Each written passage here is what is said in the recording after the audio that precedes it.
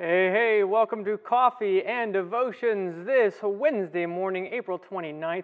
This is where every weekday morning at 9 a.m. and on the weekends before my kids wake up, we work through just a little bit of what the Bible says, and this year we'll work through all the Gospels together. So this morning we are at Matthew chapter 22, short passage today, just verses 41 through 46.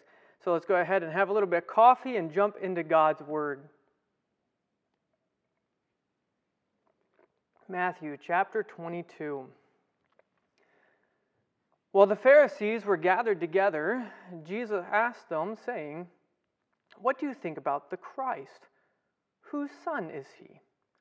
They said to him, "The son of David." He said to them, "How then does David in the Spirit call him Lord, saying, 'The Lord said to my Lord, sit at my right hand, till I make your enemies your footstool'? If David then calls him Lord, how is he his son?" And no one was able to answer him a word, nor from that day on did anyone dare question him anymore. Well, let's go to God in prayer. Lord, we thank you so much for your word. We thank you, Father, for the blessing it is to come to you this morning.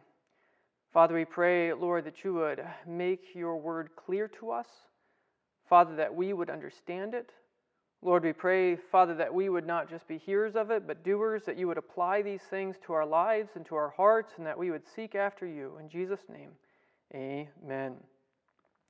All right, so we are at Matthew chapter 22, and what is going on here? What is this about? We always start with asking ourselves, what does this mean at that time to those people? What is the truth that is getting reached at here? Well, Jesus is talking to the Pharisees, right? Seems like they're gathered around and Jesus crashes the party. He's now got a question for them. And so they've been asking him all sorts of questions. Remember, which one's the greatest commandment? The Sadducees had just been asking him about resurrection. All these people are trying to trap him. And then Jesus now comes and he says, "Now I got a question for you. Let's see if you really know your Bible." Right? And what does he ask? "What do you think about the Christ? Whose son is he?" Now, we often refer to Jesus as Jesus Christ. That's how the Bible, especially Paul, uses the Jesus Christ again and again and again. The word Christ is Christos. It's coming from the Hebrew word Messiah, which is anointed one, which is speaking specifically about the king. So in 1 Chronicles chapter 17, God had promised David that he would have a son who would sit upon his throne forever.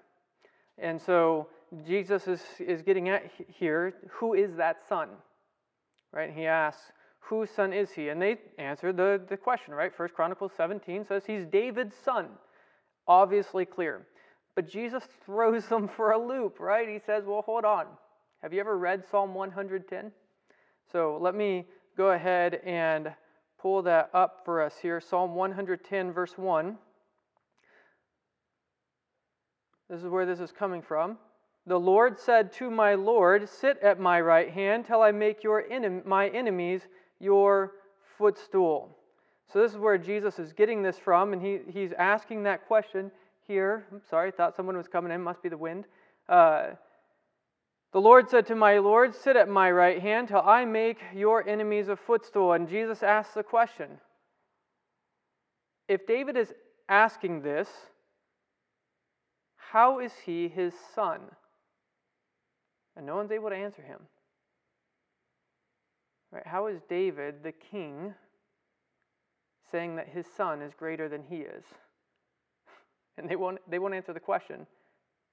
But the reality is, the true son of David is standing right in front of their face. So what I would write in my Bible, what I would say this is about, is Jesus pushes the Pharisees to see that he is the Christ. So Jesus pushes the Pharisees to see that he is the Christ. Now, you could disagree with me on that, and that's fine. Let me know down in the comments. How would you put that in your own words, what Jesus is doing or teaching us here?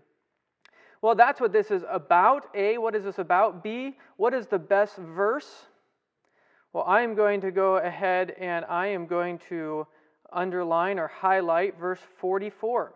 The Lord said to my Lord, sit at my right hand till I make your enemies your footstool. All right, this is the messianic promise about Jesus from long ago. So that's our A, what is this about? B, the best verse to summarize. So the last one is C, what are you called to do in response to this?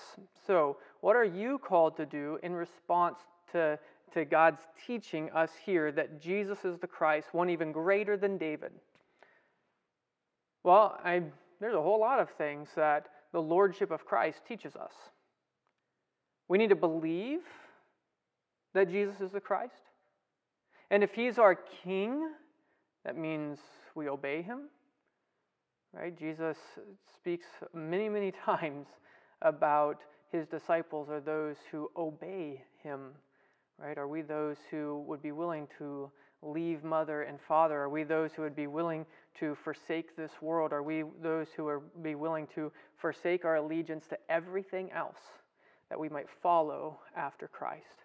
I don't know, though. Let me know in your own life, how does this apply to you? Is this just marveling that God had planned for thousands of years from eternity past His plan of redemption? Do you just need to thank God today that even though David only understood this a little bit, that promise was there and that God has a plan? If He has a plan for Jesus then He has a plan to grow you in Jesus now. I don't know. Let me know down in the comments or send me a message. I'd love to hear from you what you think. Well, let's go ahead and pray.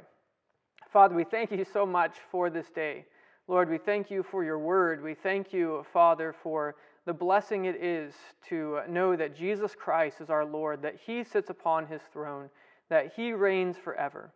Lord, we pray, Father, that You would care for us this day, that You would let us walk in the joy of our Savior, our Christ, our Messiah. Father, please comfort us and let us bow our knee to Him who is the King of Kings. In Jesus' name, amen. Well, Lord bless you today and give you peace.